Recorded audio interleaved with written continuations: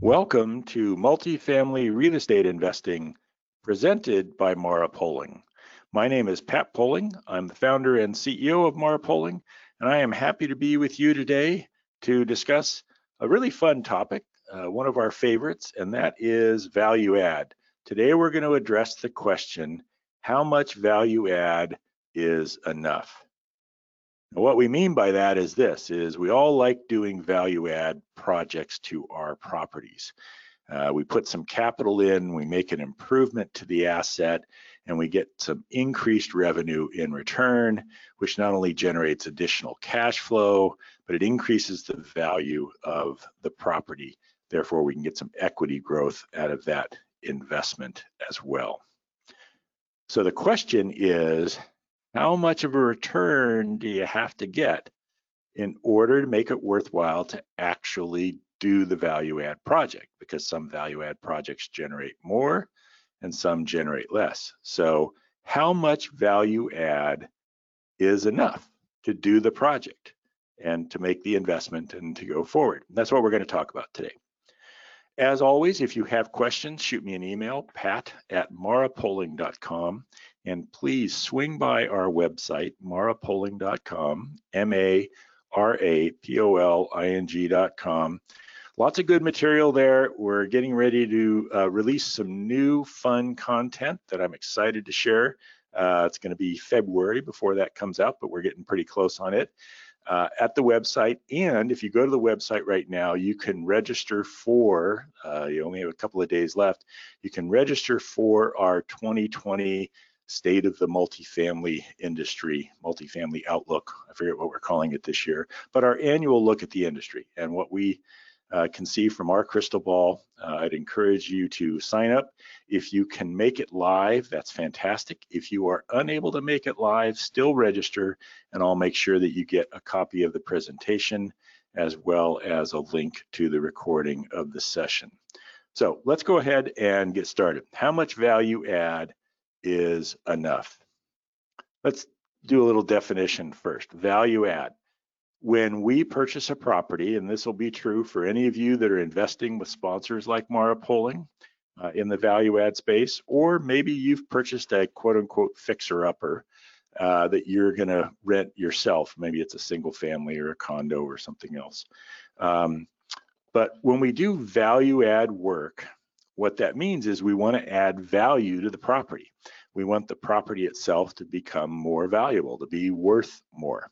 And the way we do that is a couple of different ways. We can, this is the most typical, we can invest capital to do a project, and that project will allow us to have higher revenues, right? We can increase rent on an individual unit we've made that improvement to, and that increased rent will generate cash flow that comes back to us all as investors, and it will increase the value of the property because you take that incremental income that it generates and apply the cap rate to it, the market cap rate at that point in time, and that'll give you a value for the improvement that you have made.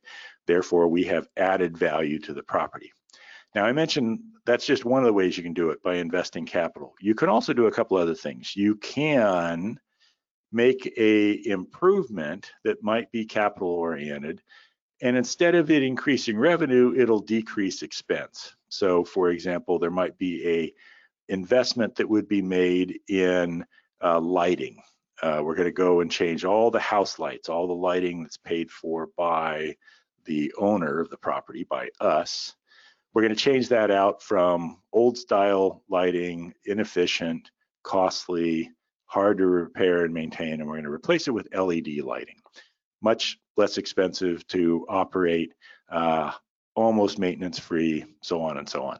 And we could then see ourselves having a reduced utility expense over time, as well as some reduced repairs and maintenance costs. And that might be the way that we would recover it, that we'd see that change in NOI. Another is we don't invest any capital at all. We actually simply implement a new service, and that service may have some expense associated with it that'll be more than offset by the revenue. For example, valet trash, right? So if you're going to implement valet trash, which is a great amenity, not necessarily always intended to be a value add, but it can add value. You might pay $10 a month per unit to have the valet service performed, and you charge tenants $12 or $15, and so you make a few bucks on it that way. So that could also be considered a value add activity. But today we're going to talk about a capital investment. You put a piece of capital in and you get some revenue back.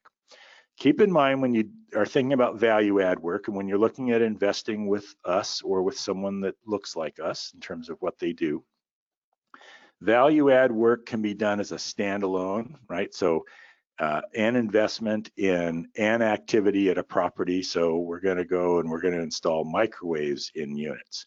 That's going to be our value add project. Or it can be a package, and the package might be you're going to do an interior improvement where you're going to do lighting and plumbing fixtures and flooring and paint and counters and cabinets and so on and so on. And it's a package. And so it's important to keep in mind how that looks. Bottom line for all the value add work we talk about is value add is always about the comps. It really doesn't have anything to do with what I think or what I believe tenants are going to pay, or honestly, even what my tenants might tell me necessarily. If I stopped one of them as they were maybe coming into the office to take care of some business, I said, hey, what do you think if we did this? They might say, oh, that'd be great. I'd love it. And I'd pay extra for that. The way you really know what the market wants is to go look at the market. Now, this process I've just described means we're not going to be pioneers. We're most likely not going to be the first people going to market with something because we want to see some evidence from others that it works. So I probably am not going to put hard surface stone countertops in unless I see other people that have done it, or unless there's some other data that tells me that that's a smart and wise investment. Now, I might personally think that's a great upgrade. I might look at it and say, wow, I would absolutely rent this apartment if it had that. But I'm not renting the apartment, right? This is for tenants, and we need to all think that way as we are investors, and we are trying to put a product in the marketplace that will appeal to our customers and to a fairly broad group of them. Okay, so enough definition. Let's get into the nitty-gritty that we're going to talk about in terms of answering the question, how much value add is enough? So I want to start with just a simple property, right? 100 units. We just purchased it. We paid $100,000 a unit, so $10 million property. It generates $600,000 a year in net operating income. So that's total revenue, revenues from rents, other incomes, all that good stuff, minus all the operating expenses. And when you are done doing all that, there's $600,000 left. So there's $600,000 in net operating income, which means it's a 6 cap. That's where it's at right now. And let's say that the market's a 6 cap market. We'll keep it all nice and simple. We want to add washer dryer hookups. Now, not washer dryers, right? So I'm not talking about actually putting the appliances in. That might be a really good addition as well, but we're not describing that one today. We're talking about putting the hookups in, right? Putting in drain and putting in the plumbing fixtures and electrical and ducting for the dryer and so on. So we're going to do that activity, and we go out and get a contractor to come in and look at the units that we're thinking about doing this in, and that contractor gives me a price of $2,000. Now, before I get inundated with emails saying, you can't do that for $2,000, or my gosh, $2,000 so expensive, I could have done it for a lot less. All of you are absolutely correct. It could cost significantly more than $2,000. And it's also very possible that we could do it for less than $2,000.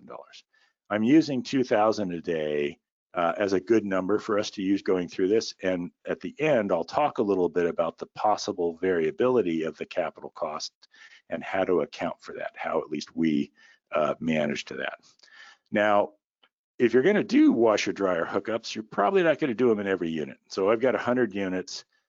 Maybe 50 of the units are 2 bedrooms and 20 of the units are 3 bedrooms. those are probably the units. Those 70 units are probably the units I could do this upgrade in. Kind of hard to do it in a one bedroom. Oftentimes you're stealing a closet to do this. Sometimes there's room in the kitchen, maybe you end up with stackables. And if you have a large one bedroom that's really large, you might be able to just create a laundry room out of some space. But generally speaking, you're probably talking about 2 and 3 bedrooms. So you wouldn't do this in every unit. So in our property, we'd be looking at doing this in 70 of the units. So we're going to spend $2,000 in capital. We're not going to really incur any additional operating expenses. The tenant is going to pay the utilities, right? So they're going to pay their own electrical. They might have a meter for water. If not, there'll be some method in which the utilities are distributed to the tenants and they'll pay it that way. So I'm not really incurring any incremental expense there. There may be some incremental maintenance expense, that's possible. And because it's additional revenue, there may be a slight increase in the actual dollar amount paid to the property management firm, as most property management contracts are paid as a percentage of revenue collected. So, so there may be some expense here. I'm going to assume it's zero. Just because it'll be negligible. But if you were actually doing the math to do it yourself, or when we do the math, we obviously go through and we pencil that in. So let's talk about a couple ends of the spectrum, because we're trying to answer the question, how much return do I have to get on that $2,000 to make this a project that's worth doing, that we're going to green light and say, great, let's go and let's do that. So let's start on one end of the spectrum. Let's say that we make this improvement, we put washer dryer hookups in, and what we ask from tenants in return and what we actually get, and where the market kind of settles, is we get $10 a month. So $10 a month times 12 months, it's $120 in incremental operating income. And that $120 is 6% of the $2,000 investment. So I'm getting a 6% cash return. That's the cash on cash, right? $120 a year against a $2,000 capital investment. So I'm getting a 6% cash on cash return, and it's a 6 cap market, right? So that NOI, the $120 in NOI, is worth $2,000. That's how much value I've added to the property. Well, it cost me $2,000 to do it. So I'm kind of trading dollars. Not really making any money doing this.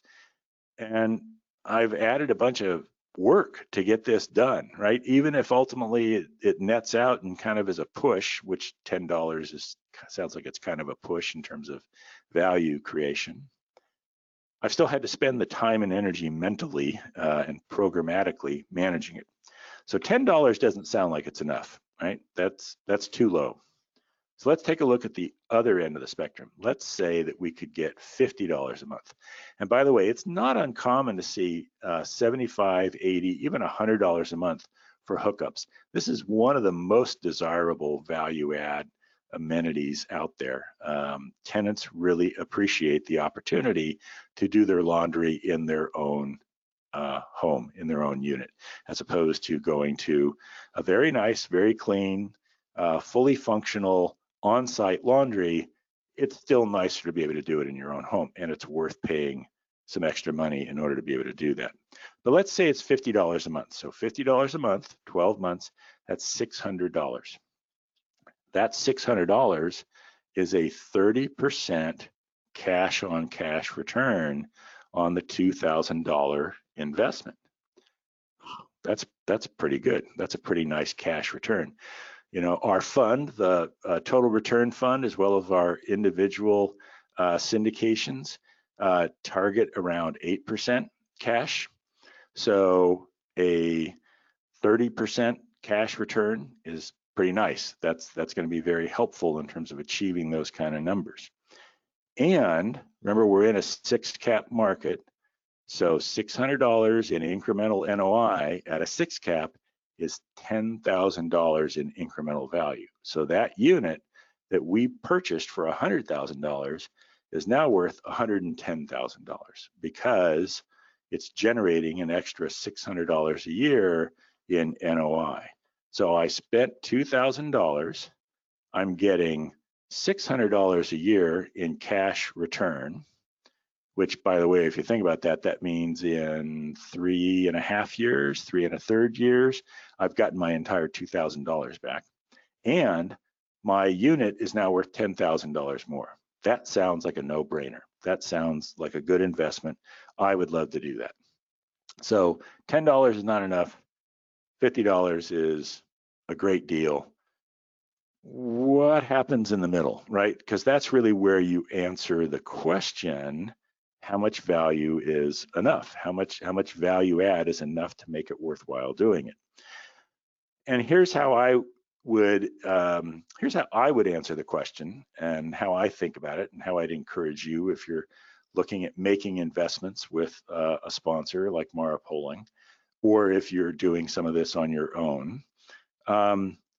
One of the first questions I ask is, where else can I invest that money?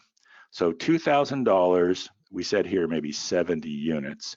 So where's my handy calculator? I always want to make sure I use my calculator so I get this stuff right? So 70 units, $2,000, that's $140,000. Where else could I invest $140,000, and what would my return be? Maybe I've got another project. This is how our fund operates, because we manage a portfolio of assets.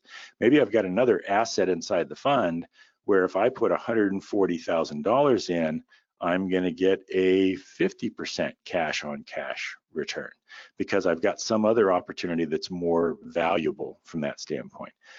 If that's the case, then even the $50 a month is not enough to greenlight this.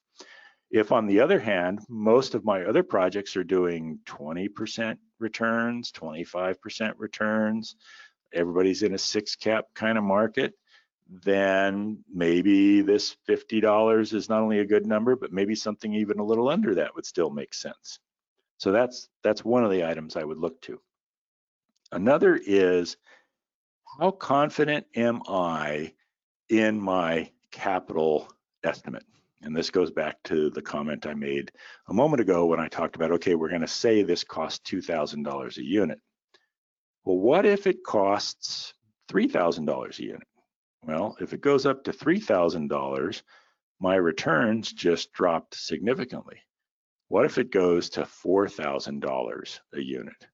Well, at $4,000 a unit, now I'm only getting a 15% cash on cash return, and my incremental value relative to the $4,000 that I've had to spend, I don't know that that trade-off is worth it anymore. I'm falling into that gray area, maybe to a place where it's not going to work. The problem with this is, even if I have a contract with a contractor who signs in blood that they're going to do it for $2,000 and they're not going to issue any change orders at all, I just don't know what else I'm going to find when I open that wall. Because in order to do something like this, as an example, you have to open walls, right? You have to get in there and get into the plumbing and so on. What happens if, when I do that, I find other issues?